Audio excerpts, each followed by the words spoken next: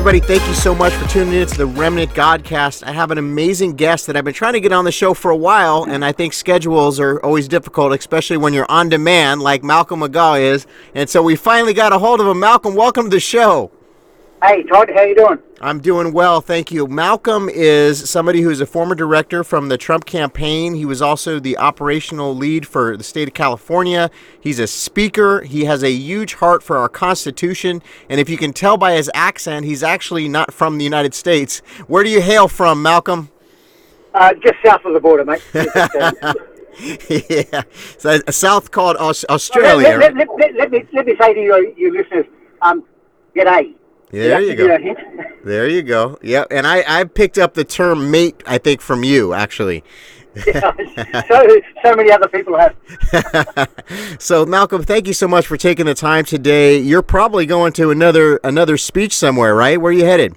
I'm actually going up to Weed. I've got a company out of Tennessee that wants to bring me on as their director of development for historical places, and Weed is one historic place up in the northernmost county.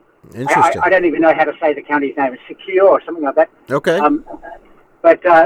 So I'm heading up there to meet with the construction group and also the principal partner of Twin Hawks out of Tennessee. Very good. Well, we'll be praying for that meeting. I want to talk to you today. There's a lot of things going on in our news cycle, and you are always so good at pointing things out. You've been standing for truth and the Constitution. That's one of the large things that you do. It's a passion of yours. You go speak to different groups all over the country, all over the state. What do you feel is going on currently when you look at the political environment?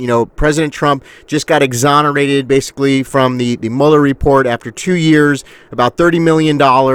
You were active in the campaign. How do you feel about that? What do you feel right now at the current political environment of our nation? I think we're at a crossroads in American history, to tell you the truth. Yes. I speak about this on my engagements. I speak about America's godly heritage and the founding fathers and a whole range of subjects. But I talk about what's happened this last 70 years. Now, you might recall I spoke to you once about the 7 men who ruled from the grave. Yes. So Wellhausen, Kierkegaard, I should say, Keynes, Dewey, Freud, Darwin, and also Karl Marx. Right. Well, the person that they most strongly influenced and still leads from the grave again is Saul Alinsky. And I think the liberal progressive left realize they're in trouble. And if we can put it into a spiritual sense, I think Satan is cornered and they're striking out. Yeah. And it goes back to 1947 when they tried to convince the American people that there was always meant to be a separation of church and state from the founding fathers. Well, right. Nothing could be further from the truth. Right. And the founding fathers, John Adams, said this in 1798: "Our constitutional republic cannot survive without a moral and religious foundation." And they were talking about a Judeo-Christian foundation in every aspect of this new colony's life, including family, church, and also government. Right. Exactly. So how far have we left that now? I mean, where we're currently at as a country, are we totally off course? I don't think you were off course. Right. But I don't think you are now, and that's because of Donald Trump. Yes. I mean, let's face it, he's been the one person that could bring this country away from the spiritual and physical cliff. And we were right there, and if Hillary had won the election, we would have gone over that cliff, and we would have been controlled forever by globalists. Yes. Do you still feel, Malcolm, that a lot of people are asleep right now, or do you feel like more people are waking up? I think a lot of people are waking up, and I talk about this when I speak. I mean, during the last election, the demographics of the voting bloc in the last election was pretty different to the voting bloc in the previous presidential elections. Yeah. And what I mean by that is that there's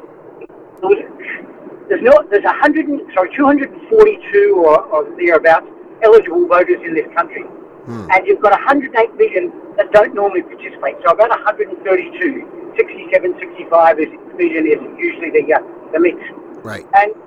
But this time, a lot of the normal people that normally vote didn't vote, and a lot of the 108 million that don't normally vote did vote. They were waking up every day and saying, "What the heck happened to my country? Wow. When did we decide? When did we decide that there should be a separation of church and state?" Well, the bottom line is the American people didn't decide that. That was 5 men on the U.S. Supreme Court. Yes. And there was a whole host of things that were going on during this last election. Like, when did we decide that we would shut up pastors from the pulpit? And that became evident when Trump at the convention said, "I'm going to give the pastors their voices back." Yeah. And he has to an extent. I'd like to see it become legislated because in 1954, in the Johnson Amendment, they gave 501c3 status to the churches. Right. And of course, that immediately meant that they were getting tax-free money. Therefore, the pastors could no longer speak about politics, which is part of the 501c3 rules. Right. So I say that the pastors sold their souls for 30 pieces of silver in 1954. Wow. But all of these things that I've mentioned on many occasions, like the prayer out of school in 1963 and the religious instruction out of school in 1963, these 108 million Americans will wake up and say, when did we decide that? Right. Well, again, you didn't. I mean, it became a fact because, that schools could no longer have religious instruction or prayer in their schools because of their receiving federal income, right, or federal funding. Right. And I can go further. I mean, these 108 million Americans were waking up and saying, when did we decide it was okay to kill 59 million babies in the womb? Well, we didn't. That was another SCOTUS ruling. Yes. So the people have been disenfranchised, in my view. Yes. Yeah, absolutely. And you're out here in the state of California, where, some people are saying it's like the prime example of what they would like to do to the nation. How do you feel about politics out here in California? I mean, what are you seeing out here?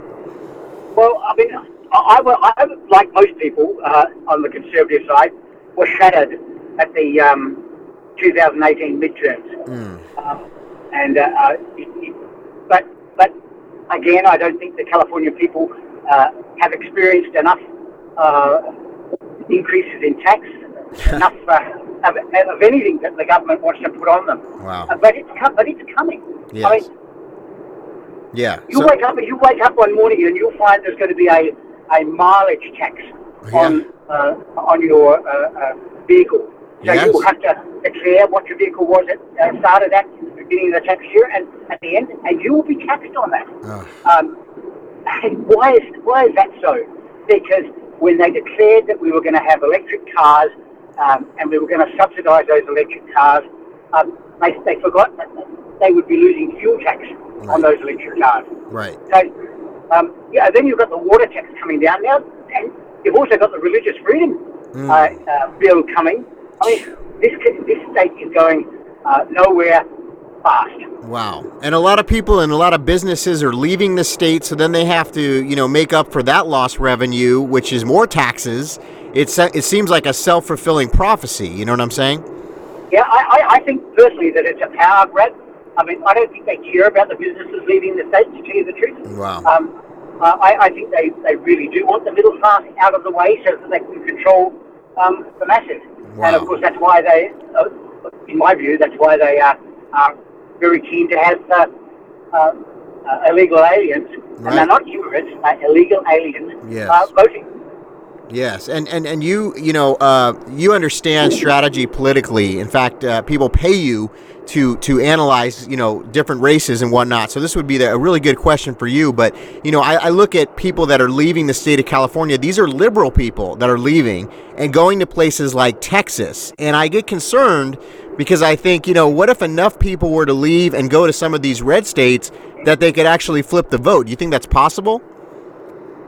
Say that question again, Todd. I'm sorry. No problem.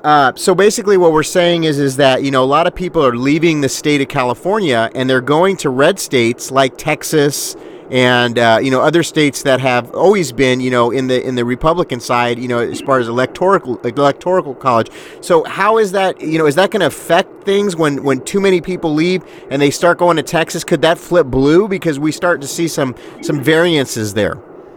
Well, I actually think there's a number of factors. I'll just answer the question you posed first. Liberals and Conservatives are leaving this state. Right. And what I say to people is, especially when I'm speaking in groups, I say the last time I checked, bad policy, bad regulation, and voter fraud doesn't stop at the border. Yeah. So stay here and fight with those that want this state to come back to being the leader here in this country again. Right. But to your point, I think there's 6 things that are going to happen, or 6 reasons why this state, Connecticut, and all those states that you think might be turning blue because of the exodus of Liberals from this state, I think there's 6 things that are going to stop these states going blue. In fact, I predict that Donald Trump will win in a landslide in 2020 because of these 6 reasons. Wow. Okay. Let's hear them. The first one is the Black American vote. Yeah. Yeah. In the Uh-oh. 16, I think it was about 6.5% of Black Americans voted for Trump. Right. On some polling places, it's now at 35%. Wow. Wow, that's huge. Yeah, it is. So we talk about Brexit there, blacks exiting from the Democrat Party. Right. Then you've got the Latinos exiting, and I'll give a reason why they will be exiting shortly. But during the election, it was about 35% Latino support for Trump. Well, it's now at about 50 to 51%. Wow, that's huge too. My goodness. Yeah, yes, it is.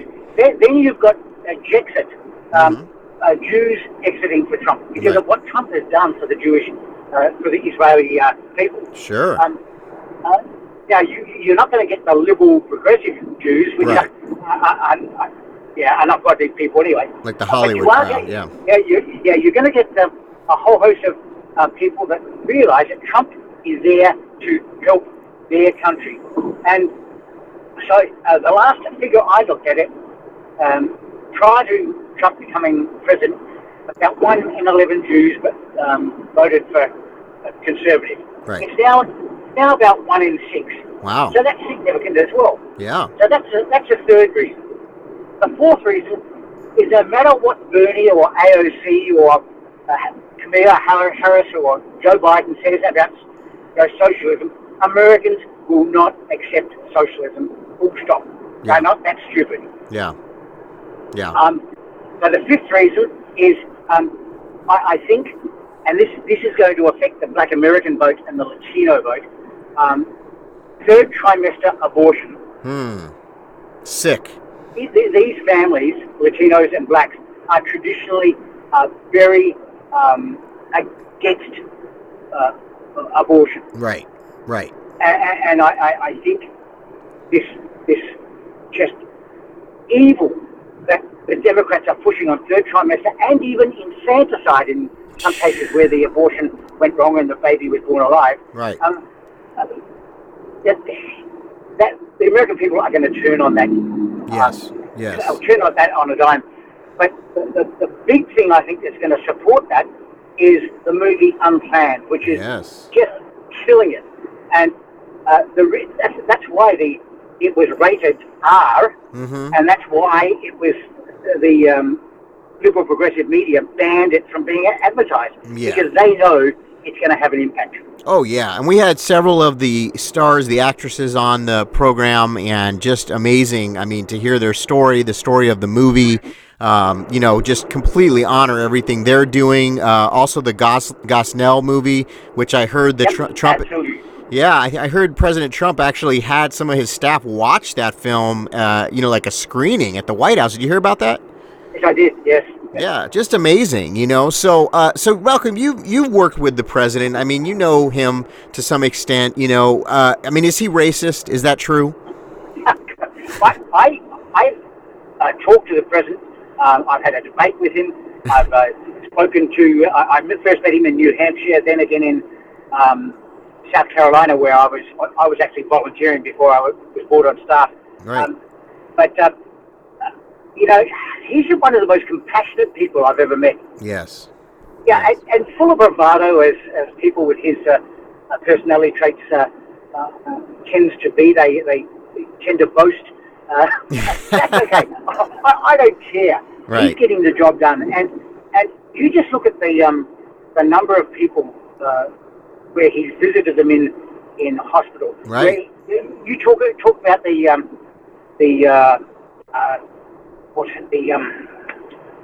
incarceration of black Americans, and Right. he introduced that new law to, and it was bipartisan, which was fantastic, to kind of prevent young black Americans from being incarcerated and getting on a merry-go-round and spending their whole life in and out of jail. Right. I mean, that shows compassion. You look at the look at the pardons he's been giving. Yes. They aren't political pardons. They are compassionate pardons on people that have been badly treated, Right. or incarcerated for incorrect Wrong reasons. rulings. Yeah, we just had that Army Ranger that had killed somebody from Al Qaeda, and then for some reason under the Obama administration, he was put in jail. What's wrong? How does that even happen? I mean, here's because the Liberals don't like the idea of us killing the enemy. I guess so. And they've got. Remember under the Obama administration how hogtied the military commanders were? Yes, and the reason they are hogtied in their decision making or in conducting their operations is because of the rules of engagement. That's correct. That were put in place. Yes. Now, those rules.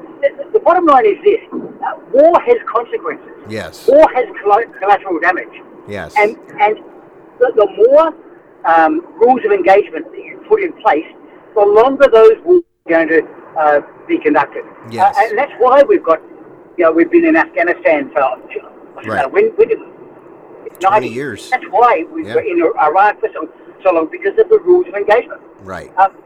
And we've just got to admit that Trump, now as the commander-in-chief, is no longer commanding a section of 10 men from the White House. That's right. He's giving his commanders a mission and the resources, and allowing the commanders to argue whether they've got enough resources, but ultimately the decision is made, and the commanders get on with the job and undertake the mission. Yes. And generally speaking, they are achieving the aim. And you're a former military man yourself, so you understand that rules of engagement, how important that is, right? Absolutely. And the rules of engagement just cause all sorts of problems on the battlefield, and it causes commanders to second guess every decision they make in the battlefield. Yes. Now, President Trump yesterday was in the Panhandle, in the area that was hit by the hurricane recently, Panama City, and he spoke at the rally. And every rally, first of all, we see such large crowds that I've never seen in my lifetime with any other politician. I mean, nothing even close. I can't even think of anything I've ever seen in my lifetime anywhere in the world like President Trump. The bottom line is, you're twice as young as I am, and neither have I. So it's clearly a movement, and I think there's far more people that support the president than the media obviously wants to let on to. That being said, at every one of these rallies, Malcolm, people are saying, lock her up when Hillary Clinton is brought up. They want to see something, justice served when it comes to the Obama administration, Hillary Clinton, all these. I mean, I can just go on and on. Loretta Lynch, Comey, on and on and on. Are we going to see that, do you think? I mean, are we going to see indictments? Are we going to see people? I believe after the AG, the Inspector General's report comes out in, could be any time. I think you're going to see indictments from that. I think just today I heard on Sean Hannity, they were talking about the FBI knowing. Yes. And it was written in a memo from one of their underlings to the hierarchy that the Steele dossier was not valid 11 days before the FISA warrants were requested. That's big time. That is big time. Yes. I mean, there's so many abuses here. I mean, he was even talking about John Kerry and the Logan Act. You know, why don't they prosecute? I think that's the biggest frustration on the conservative side. We just, you know, it seems like the left are much more, you know, fighters. I mean, why don't we push back? And I think that's what, if I hear anything across the gamut from people that are frustrated, it's that they say, look, you know, these people are criminals. They've committed treason. They've committed acts that are clearly definable as breaking the law of the land. Yep. And I think people want to see prosecution. And I think, if anything, that, you know, the people want President Trump to do is, you know, we want to see some action in that area. Don't you agree? Absolutely. But one of the reasons you don't get action from the Republicans is because they tend to be controlled by those that are in the same boat as liberal progressives. Wow. They just have a different name. Wow. And I think that's why there's been resistance. That's why Cohen and Nadler are going after Barr so hard. Yeah. Because Barr represents somebody that they can't control. Yeah. And they want to discredit him before the IG's report comes out, so that if people are indicted, they can say, he was only in the tank for Trump. But that's not going to work. That's not going to work this time. The American people are wise to that. Yes. And there's too many avenues for them to get truth in media rather than just off the mainstream media. Absolutely. That's been the rise of the alternative media. We're seeing censorship. I know that you had talked about one of your friends being censored. I've dealt with some censorship. You know, people that have much larger followings like Laura Loomer and Paul Joseph Watson, Alex Jones, on and on and on, are being censored. And I know that Devin Nunes is fighting this battle. I know that others are. What do you think on that front, Malcolm? I mean, is there any hope into pushing back against the censorship? You know, this is a really, really dangerous place we're in, because on the one hand, we know that these social media outlets are censoring free speech. Yes.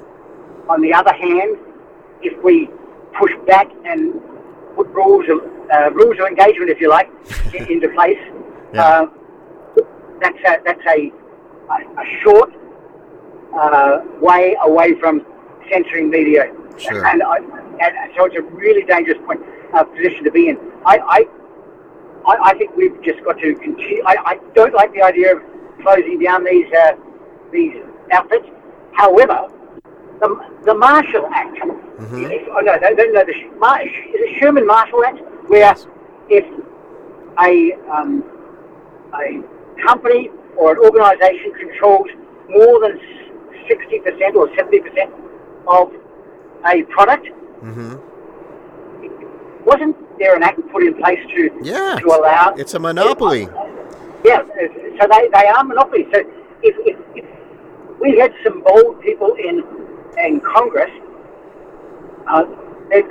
we could possibly go down that pathway. Yeah. I just can't remember for the moment what it's called, but yeah, they are a monopoly. And monopoly, that act was put in place to stop companies being monopolies and controlling the market. That's why several major product companies were broken up. I think right.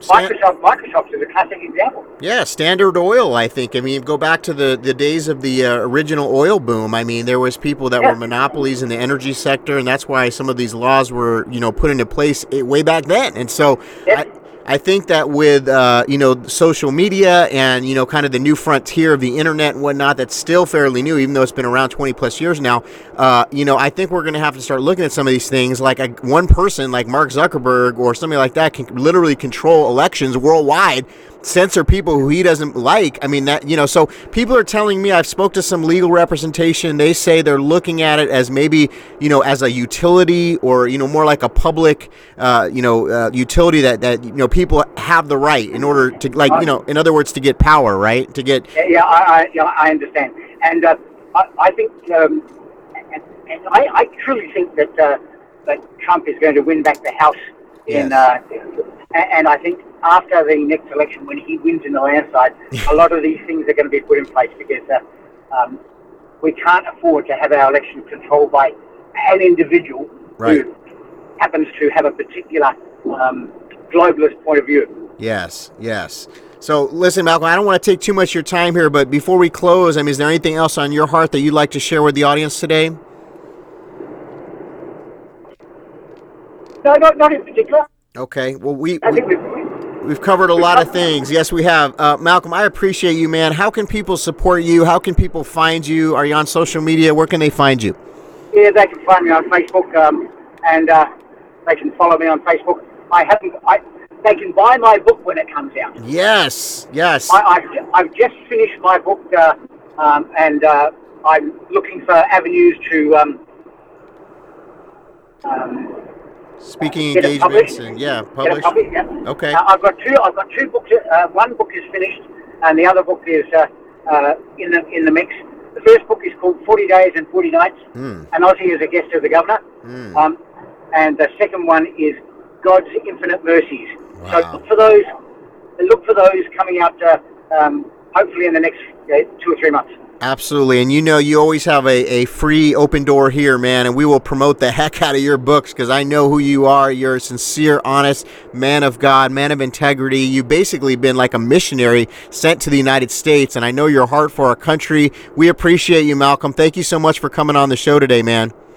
Hey, Todd, my pleasure. And you want to talk to me about anything? I've always got an opinion. Absolutely, and a good one at that. I think I agree about 99.99% of the time, man. I don't know if I've ever disagreed with anything you said. Thank you, Malcolm. Hey, listen, man, hold on 1 second, and we'll be right back with more Remnant News.